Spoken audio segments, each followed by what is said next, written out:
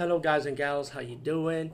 Today, I'll be talking about an awesome way to start your free podcast, and I mean free. No catch, no gimmicks. It's totally free, easy to edit, easy to record, and easy to promote and monetize your podcast.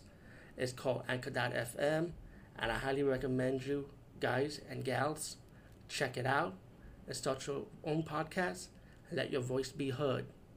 And also, don't forget to listen to Wild Dog Podcast and tell them that I sent you and that you hear it from me. So you get more people to join Anchor.fm. You will not be disappointed because they will also put your podcast in other platforms and then make it very, very much easier for you. Have a great day, everybody.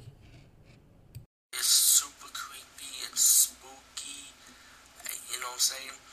And the movie's about these young adults, and the girlfriend found out that her man inherit an apple orchard farm.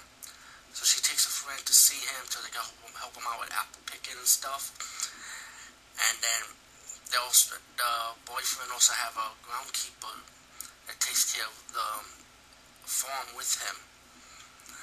Now, spooky stuff start happening in the forest. Like you see images like ghosts, paranormal stuff, and one by one the people start dying. You know, so it's like a comedy between paranormal and slasher in one movie. And you already know who the killer is. I won't spoil it for you who have not seen this movie yet. You know, even though it's 2007, but this movie was good. You know, for what it is, for a budget was working with, and I like the death scenes in the movie. You know, simple. It's independent kill scenes, so you do see kill scenes, but you don't see it as much. You know what I'm saying? But the paranormal aspects of it was so good. I like the ghost effects in the movie because like when you see those ghost shows or how people describe seeing ghosts, it's like how they show it in this movie. You know what I'm saying? I love the background music. It works really well, especially when the killer's going after you. The killer music, that as you may call it in horror movies. So the soundtrack for this movie, background music was really good. You know, highly recommend that. You know, I'm surprised you never released a CD for this movie because the soundtrack is that good. Because that's like horror movie soundtrack, really good. The forest, the darkness they shoot the camera with, perfection. You know, so it's how you have to do it in a good horror movie. When you see ghosts coming around the forest, or a killer's gonna kill you. You know, very dark, but you can still see the actors and the darkness of the trees and the sky.